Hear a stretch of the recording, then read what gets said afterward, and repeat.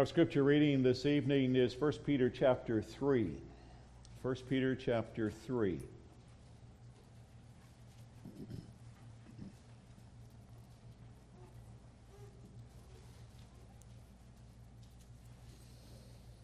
The text for the sermon is verse 7. 1 Peter chapter 3. Likewise, ye wives, be in subjection to your own husbands, that if they obey not the word, they also may without the word be won by the conversation of the wives, while they behold your chaste conversation coupled with fear, whose adorning let it not be that outward adorning of plaiting the hair and of wearing of gold or of putting on of apparel, but let it be the hidden man of the heart, in that which is not corruptible, even the ornament of a meek and quiet spirit, which is in the sight of God of great price.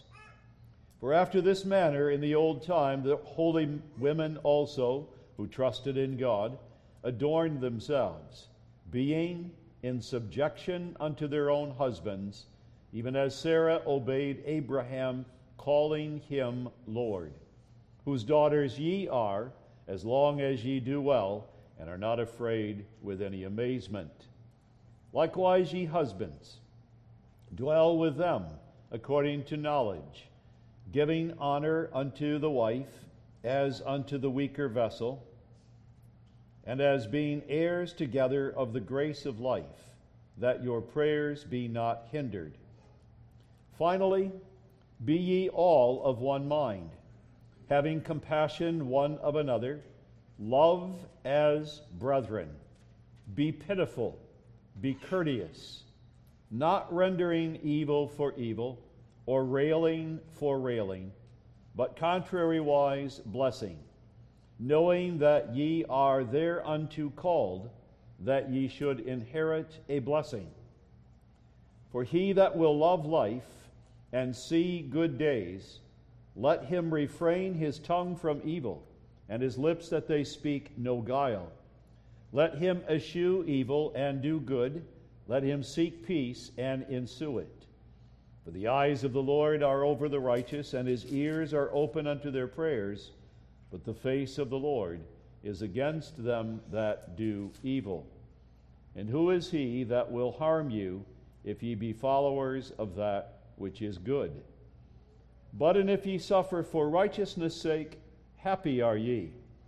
And be not afraid of their terror, neither be troubled, but sanctify the Lord God in your hearts, and be ready always to give an answer to every man that asketh you a reason of the hope that is in you, with meekness and fear, having a good conscience, that whereas they speak evil of you as of evildoers, they may be ashamed that falsely accuse your good conversation in Christ.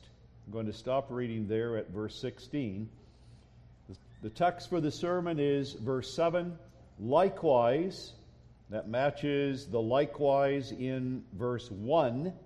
We looked at the calling of the wife. Likewise, now we turn to the husband. Likewise, ye husbands, dwell with them according to knowledge.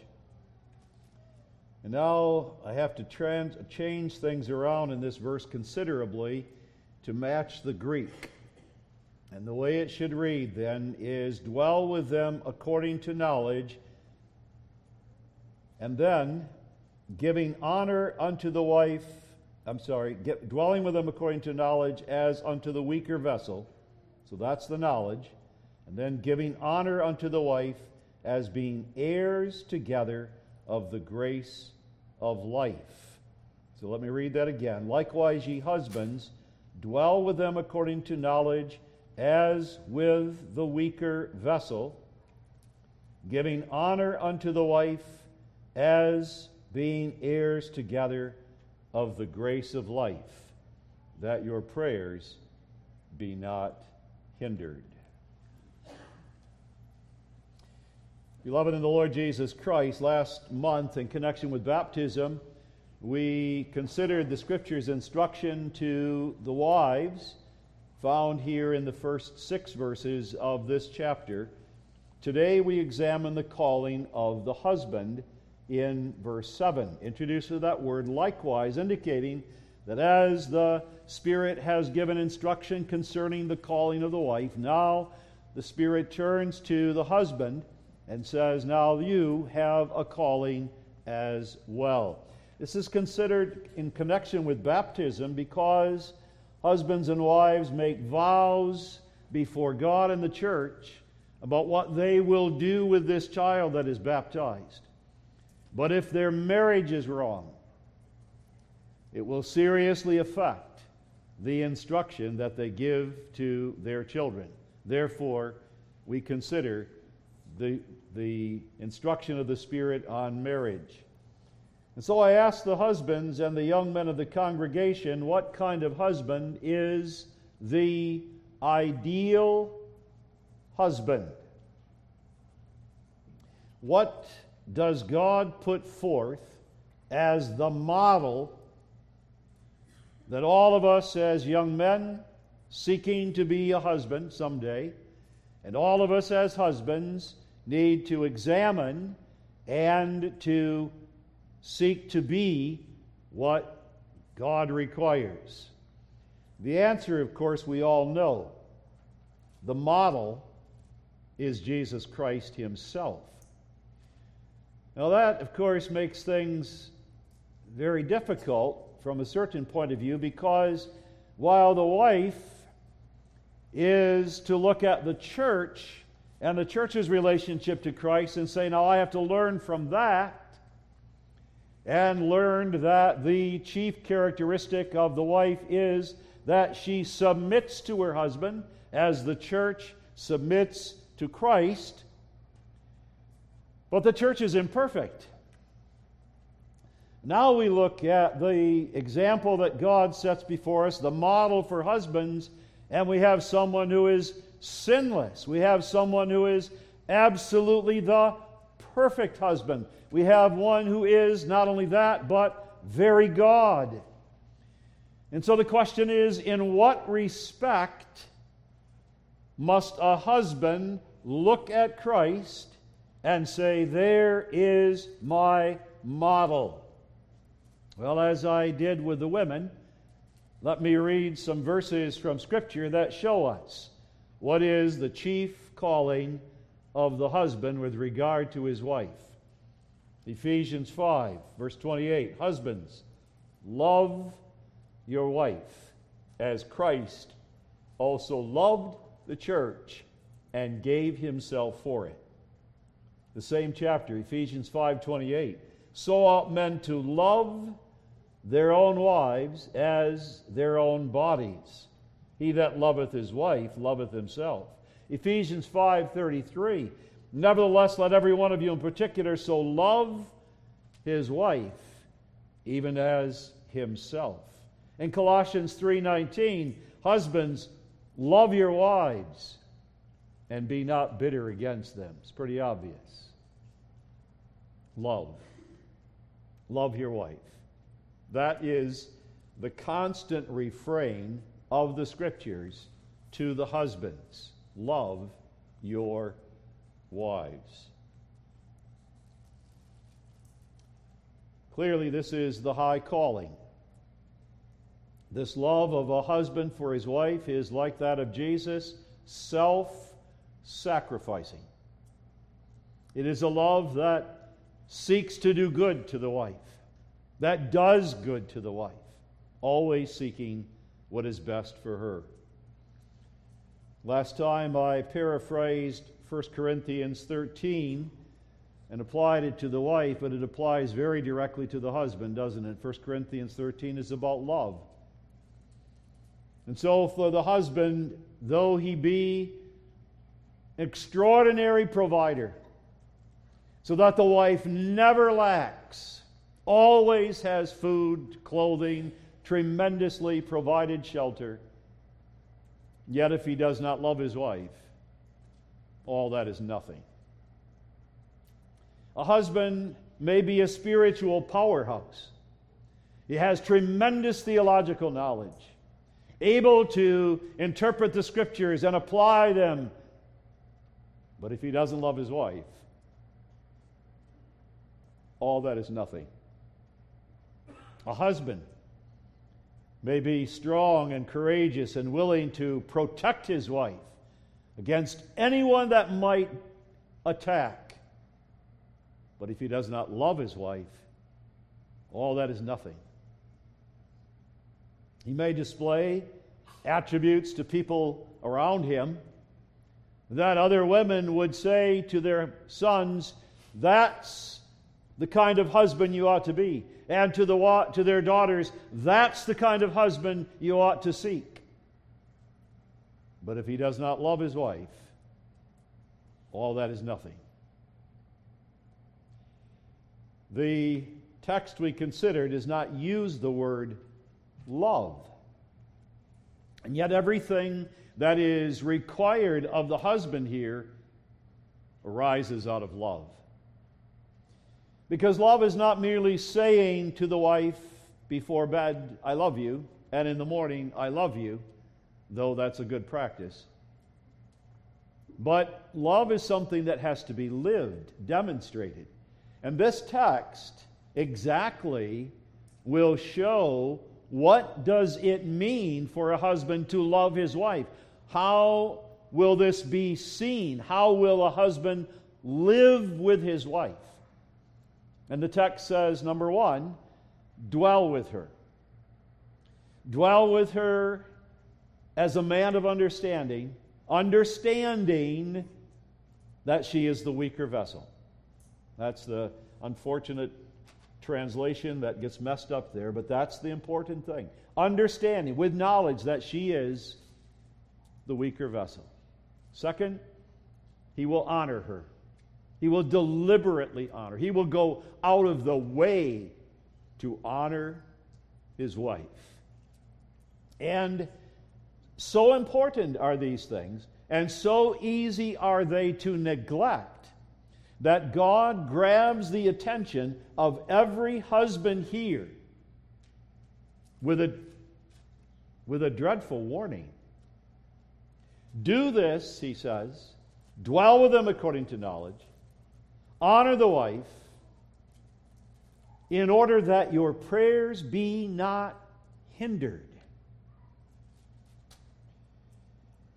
A man's relationship to God in his life of prayer will be adversely affected, seriously affected, if he does not dwell with his wife according to knowledge and honor her. That gets your attention.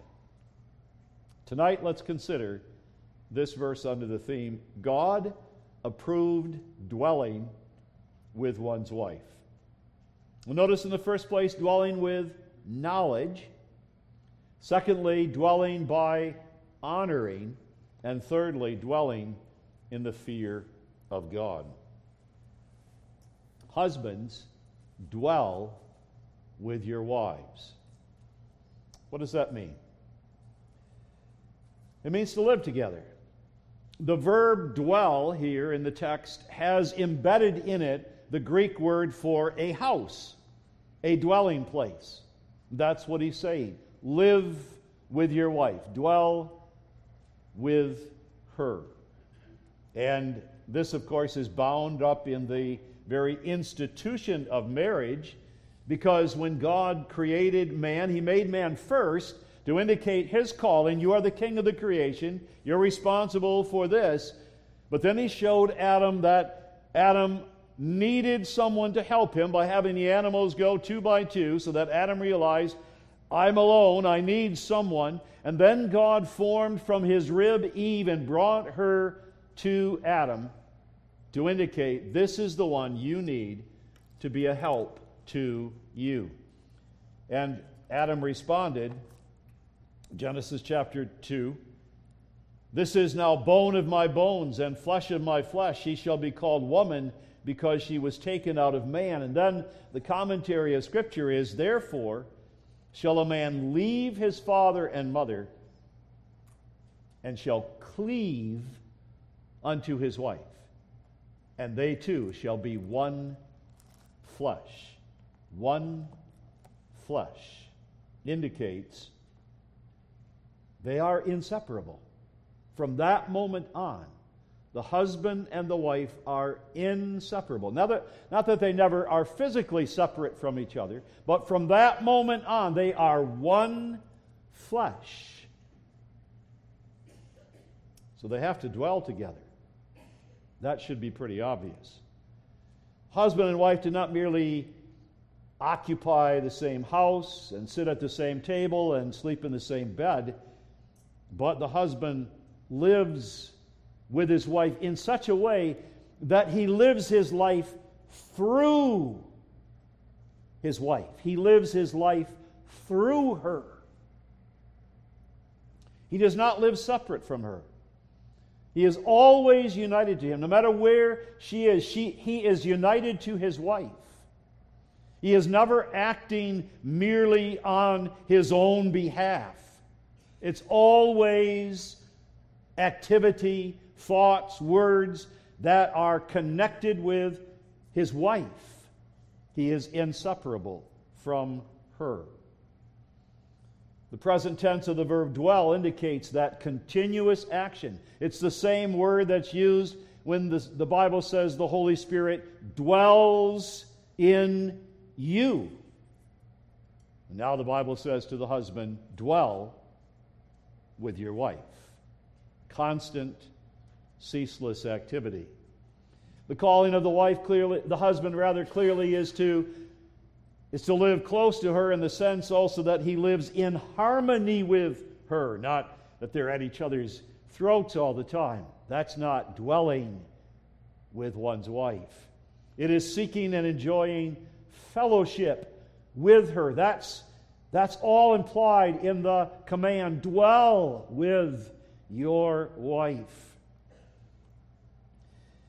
The husband does not have a God-given right to separate from his wife and do his own thing, to do his guy thing, so to speak. Sometimes young men have an active life of friends, and they're out night after night with friends. They have dates and they have friends, and then when they get married, well, that continues. I get to go out with the guys regularly, week after week. That's not a God-ordained right. That's not something that God says to the husband, you have that right. That's due you. You may have that time with the guys week after week. I'm not saying, of course, that that's wrong, but we have to be careful. If there's a tradition of leaving the wife and going off with guys, a tradition, every year we have this golf outing. Every year we go snowmobiling. Every year we go hunting. Every year we have this softball tournament. Again, it's not that the activity is wrong, not even that one is separated from one's wife, but if that is so important that it may not be broken, regardless of how much the wife may need you that week, then it's wrong. Then it's wrong. Dwell with her. Be there for her. That's what this is saying. The home with the wife is the place where the husband must desire to be. When God says love your wife, it isn't as if God says love her no matter what and says do this, but it should come out of the heart. So also dwelling with her should come out of a desire. He wants to be there in the home with her. And he has to be there because of the calling God has given him to be the one who is the head of the home. How can he possibly carry out his function, his role as the head of the home, if he's not home? Dwell with your wife. But dwell with her according to knowledge. Now, whenever the Bible speaks of knowledge for a child of God, obviously the first knowledge is the knowledge of the Bible. It's the knowledge of God in and through Jesus Christ. And the head of the home must be a man of knowledge. He must know the Bible.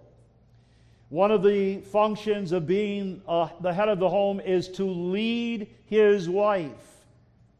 And part of the leading is giving good instruction. But anyone who is going to instruct must know more than the student that is going to be instructed. Therefore, the husband must be continually growing in knowledge so that he is able to lead his wife, to instruct her in the Scriptures. He must be a man of knowledge. But there's a particular kind of knowledge that he must have, the text says, that concerns his wife and concerns God's will in marriage of the relationship between a husband and a wife. And that is that God created the husband and a wife in a very unique way. That is to say, on the one hand, they're very similar. They're very similar. They are one flesh. Eve came out of Adam. He could say, this is bone of my bone, this is flesh of my flesh. The husband and the wife dwelling together are not two different creatures, like a dog and a cat living in the same place. They're the same flesh. They have the same flesh and blood. They have human minds and wills and emotions and human bodies so that they can live together. But God also made them unique, different, in order that they could fit together better because of their uniqueness. The husband was created to be the head of the home and the marriage, and therefore to be the one who would lead. God created him for that. God created the wife to be the one who would be the needed helper for the husband, and therefore be the one who would submit and support. And God made each one for that position. God did not make the wife, therefore, simply a slightly smaller version of the husband, but otherwise there's no difference. The knowledge that he must have specifically is that God has created her a weaker vessel. A weaker vessel. What does that mean? Weaker does not mean inferior. It does not mean that the wife is less important. It does not mean that she is less valuable. Absolutely not. If I may make the point, if I had here a beautiful glass vase worth hundreds of dollars, and over here I have a tin can, and the tin can is stronger than the glass vase. We're not talking importance here. We're talking weakness or strength. Not importance, not value. That does not mean that the wife is somehow less intelligent. It doesn't mean anything of the kind. It only means that God has created her to be weaker. God created, by the way, weakness is not in any way to be something shameful. Paul said, using the same word, to the weak, I became as weak. I became weak in order that I might gain the weak. So there's nothing shameful about this whatsoever. But God created the woman to be the weaker vessel. Ordinarily, there's a physical difference in the strength between a husband and a wife. There is ordinarily a difference in emotional strength. between the husband and the wife. The makeup of the woman is that of a weaker vessel. This is the way God made her. Why? Why did God, the potter, take of the clay and make of the woman a weaker vessel than the husband? Well, again, not for the ego of the man so that he could strut around and say, I'm stronger. There's no point to that. Nor is it that he can dominate her and tyrannize her and abuse her. Absolutely forbidden by God and contrary to all the commands. Love your wife. Maybe it would help if we would ask the question, why does God make children weaker than their parents?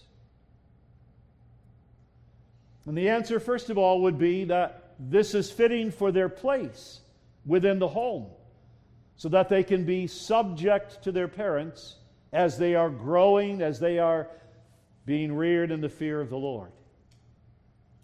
But it's also this, that parents then can show love for their children by caring for their children. The same thing is true of the wife. This is helpful for her to fit in her role as a wife. But it also is saying to the husband, she's the weaker vessel. Care for her. Take care of her. God made her that way so that you could do that. Some implications of that are, first of all, that the husband must be strong. He's called to be strong. He must be a rock of strength within the home and to his wife. He must be a solid support for her. He must be a strong defense, a strong aid and protector. He must protect her from physical dangers. He must protect her from spiritual dangers. That's his calling, to protect. He's called to take care of her spiritually, emotionally, physically, as the weaker vessel. At the end of a man's life, when all of his accomplishments are laid out in front of him, and they may be impressive, but the most important thing is this: did you take care of your wife? Did you dwell with her according to knowledge? And here we see, once again, what God said. Husbands, Christ. And look at Christ. Christ took care of his church.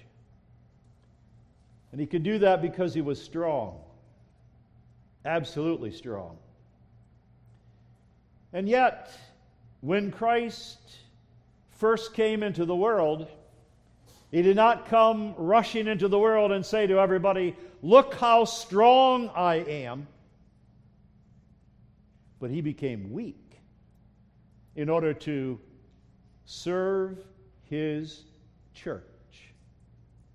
He took on the form of a servant. He became an ordinary human being. He became weak in order to save, to serve his church.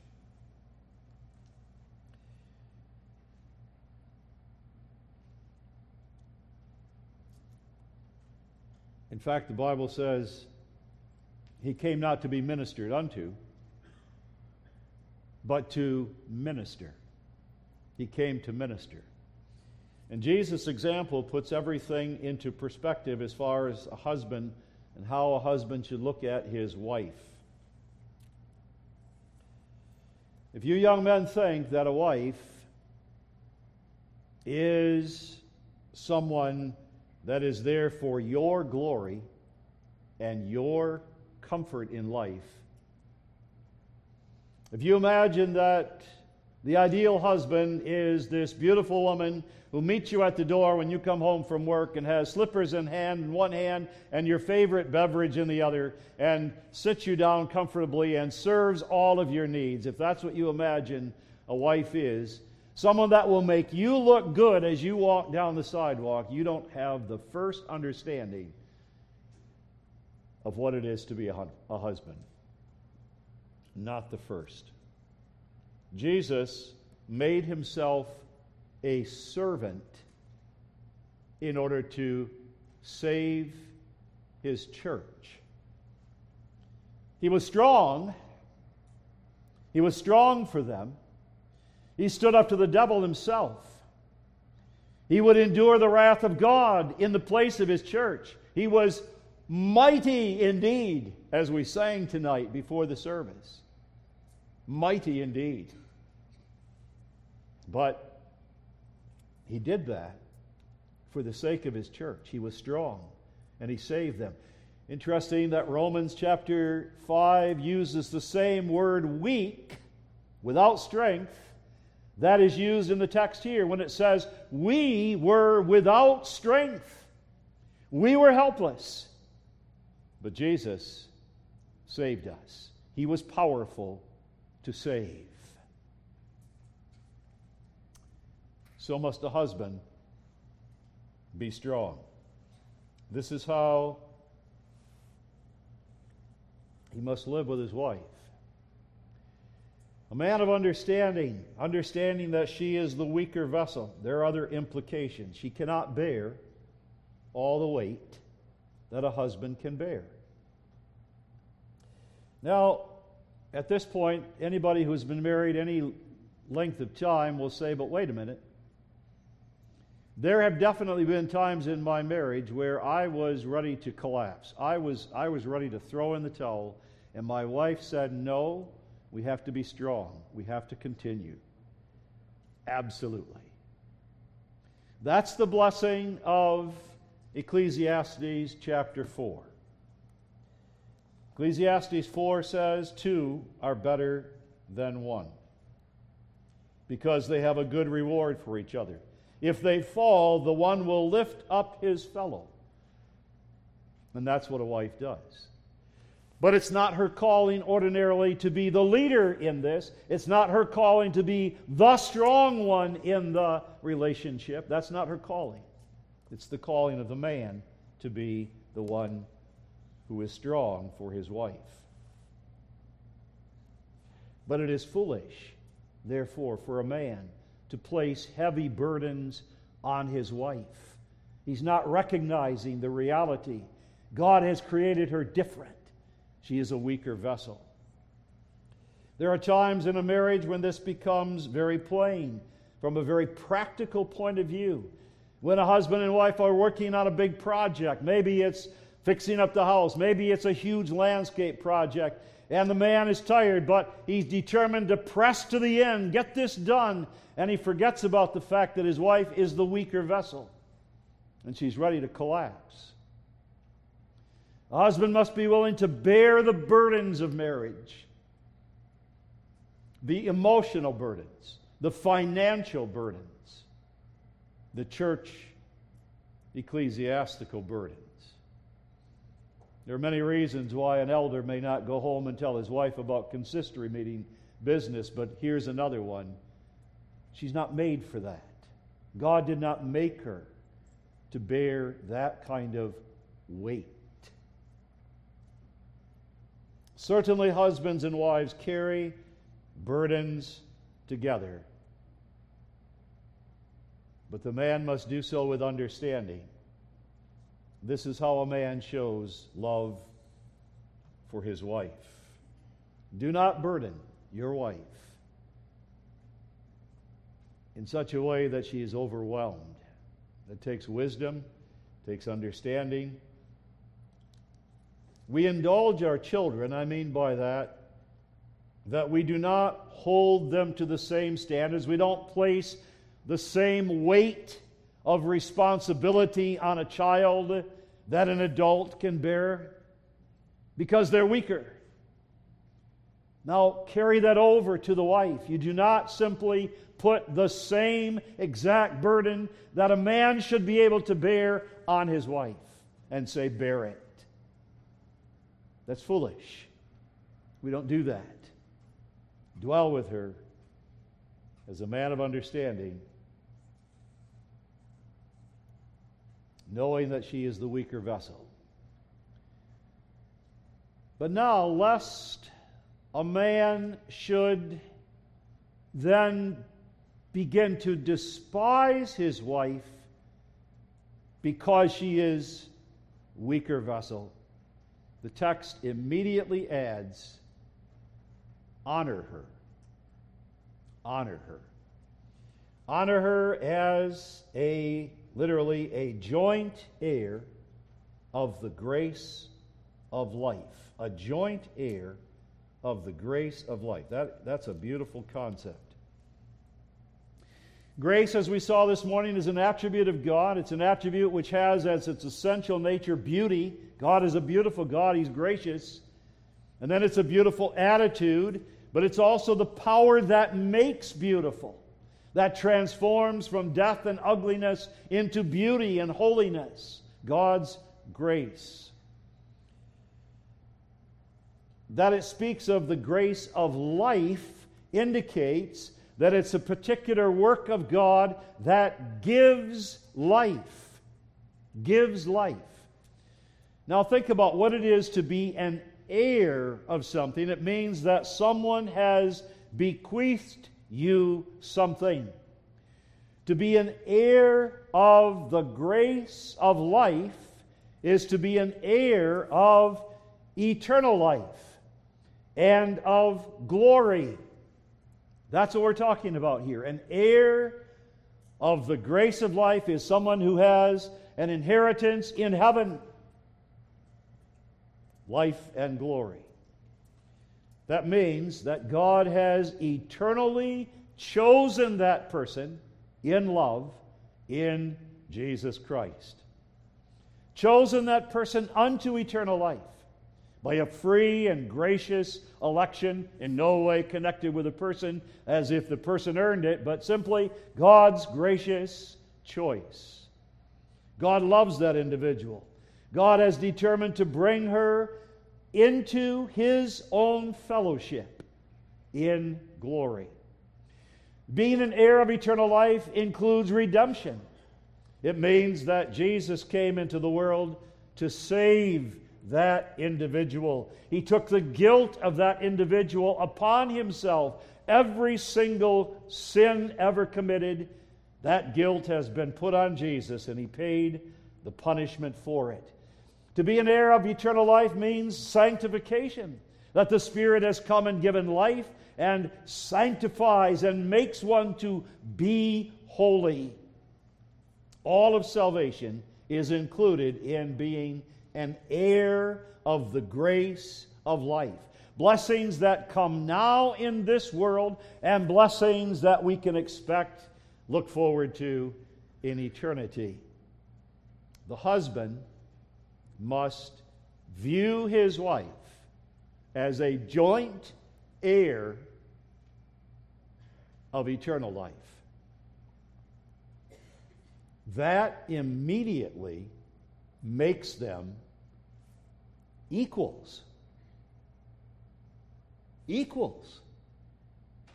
If in the marriage relationship, as it is, God has just said the husband will be the head, the wife must submit in that relationship. Yet when they stand before their Savior Jesus Christ, they are equal. They are both sinners, saved by grace. They are both sinners, redeemed in the blood of Jesus Christ. There's no difference between the two. One is not higher than the other. They are both heirs of the grace of life. They're both prophets, priests, and kings. They both can pray directly to God. They both can read the Scriptures and understand it. They can discuss theology together because they're both heirs of eternal life. They have the blessings of salvation. Honor her as a joint heir, as a fellow Christian, recognizing that she is saved in the blood of Jesus Christ, precious in the sight of God, equally chosen, redeemed, filled with the Holy Spirit, as much as the husband. She has the blessings of salvation. She has forgiveness of sins. She has righteousness, the righteousness of Christ. She has all the fruits of the Spirit.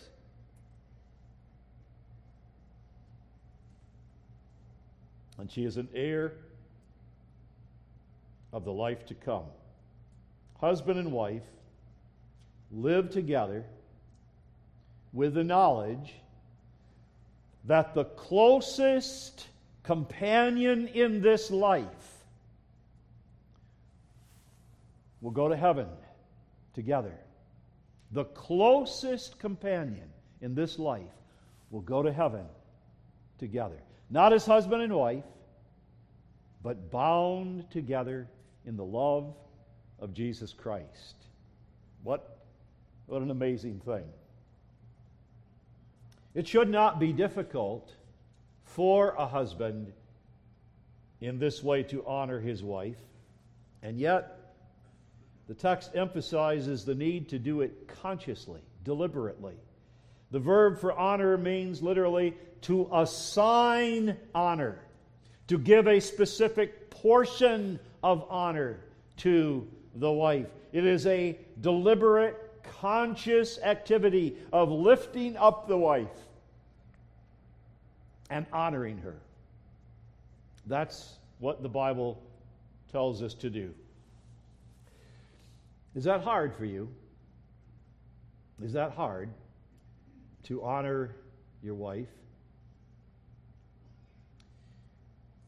Well, if it's still a difficult thing for you, then I want you to consider for a moment Jesus Christ. Christ honors his bride with his own amazing glory and power. If there ever was a husband who could legitimately look down upon his wife, all her sins and weaknesses, it would be Jesus, who could look down upon his bride and despise her for all her unfaithfulness and sin. Instead, his life and his goal was to lift her up to glory.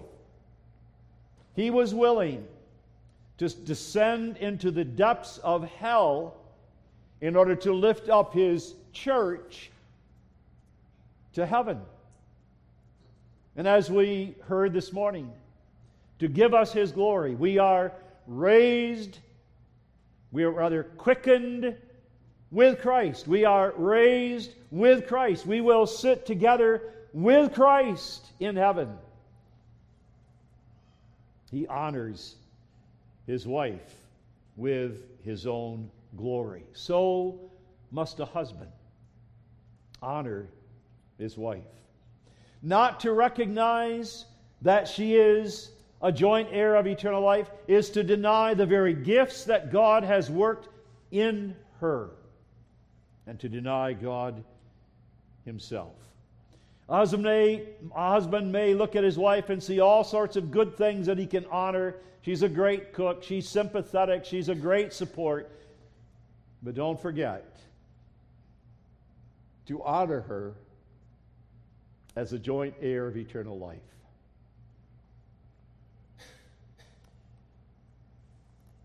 Tremendous. To be able to worship together.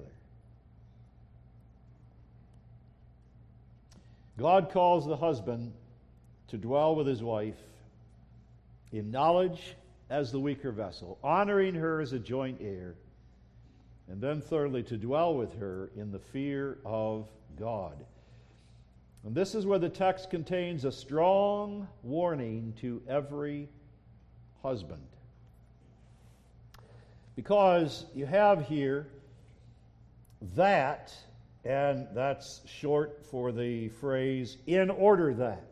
In order that. So do this, dwell with her this way, in order that something not happen.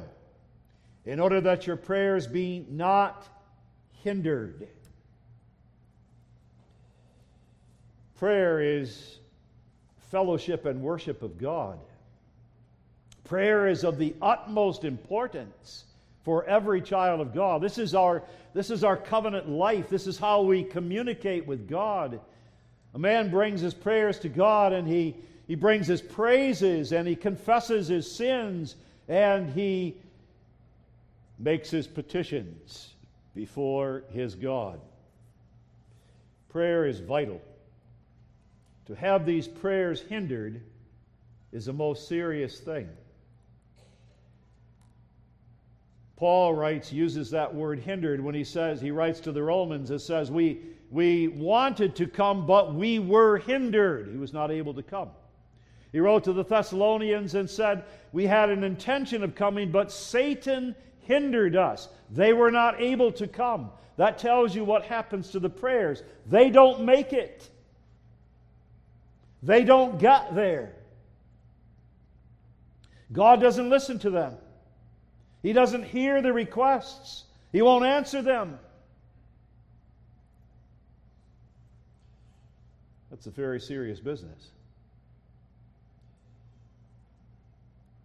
Especially prayers that have to do with marriage and a family. The husband with any wisdom at all is going to be praying to God for His blessing upon his marriage and family, because there isn't a marriage out there that's going to be a great and glorious, joyful marriage unless God blesses it. There isn't a home out there that will be a place of love and fellowship and joy unless God blesses that home. And so a man prays to God for a blessing upon himself, upon his wife, upon his family. That's what he does. And especially when the relationship between husband and wife is not so good. When it's strained, then he prays for God to bless it. But God will not hear the prayer. He will not hear it. The husband is the one that is responsible for the life of the home and of the marriage. The word of God to the husband at that point is, yes, you have all kinds of problems in your marriage, but if you will not live as you are supposed to live, don't come running to me and ask me to fix it. Dwell with your wife according to knowledge. Honor the wife as a joint heir. Don't come running to me if you refuse to live the way I told you, to dwell with your wife. This is a terrible warning, because again, no marriage will ever be a good thing except God bless the marriage. But on the other hand, what a beautiful thing, what a blessing it is when the prayers of that man arise up to God and God hears that prayer. God does not hear the prayer because they are living in obedience. That's not ever why God hears prayers.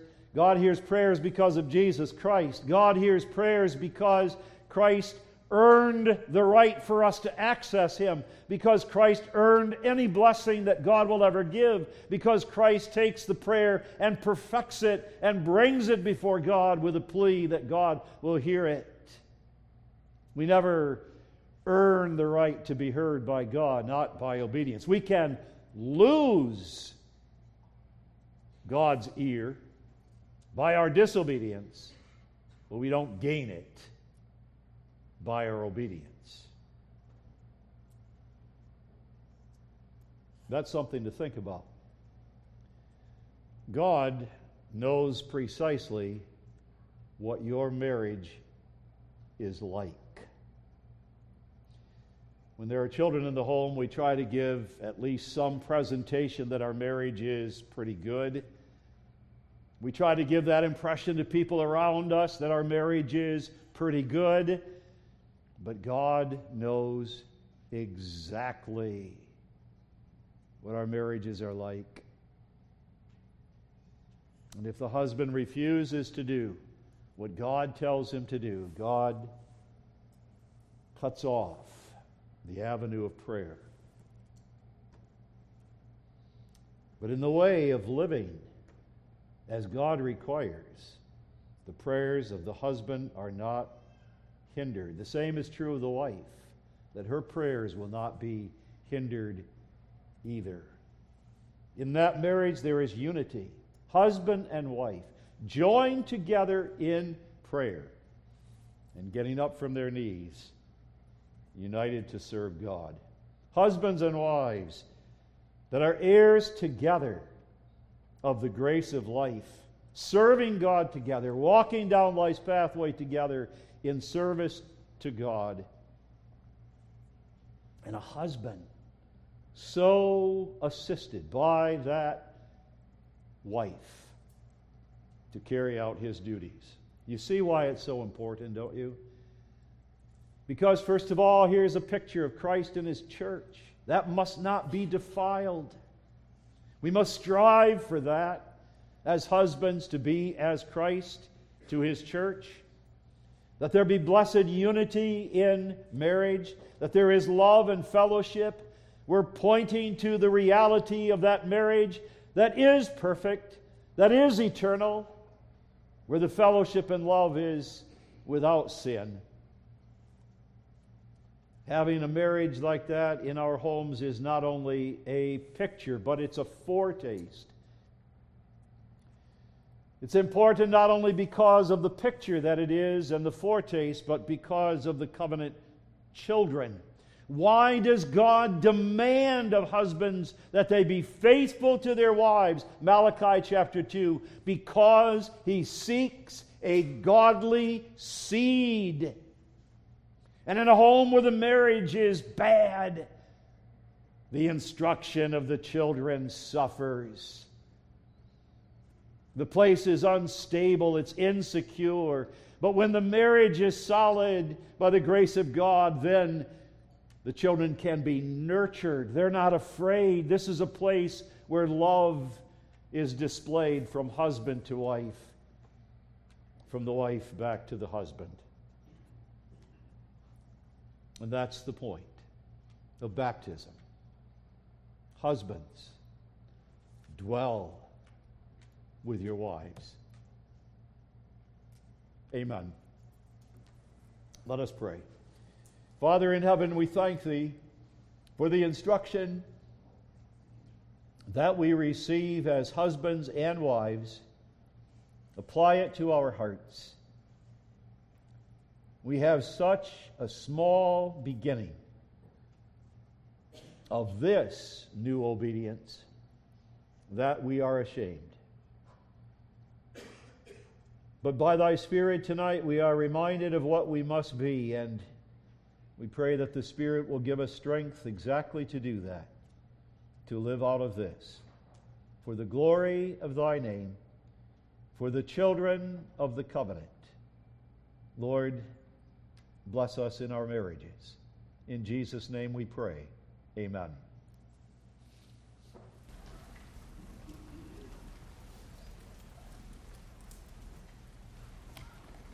Psalter number 34. Psalter number 34. I love the Lord. His strength is mine. He is my God. I trust His grace. We'll sing the stanzas 1, 2, and then go over to the next page, same psalm, same tune, and sing stanza 6. So number 34, the first two stanzas, And then go to number 35 and sing stanza 6.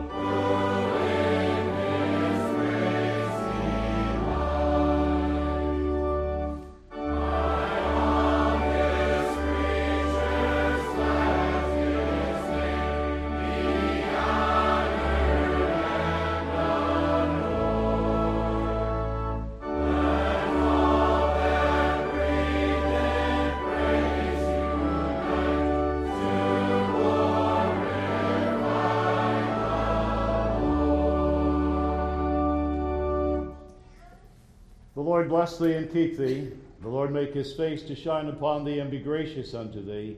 The Lord lift up his countenance upon thee and give thee peace. Amen.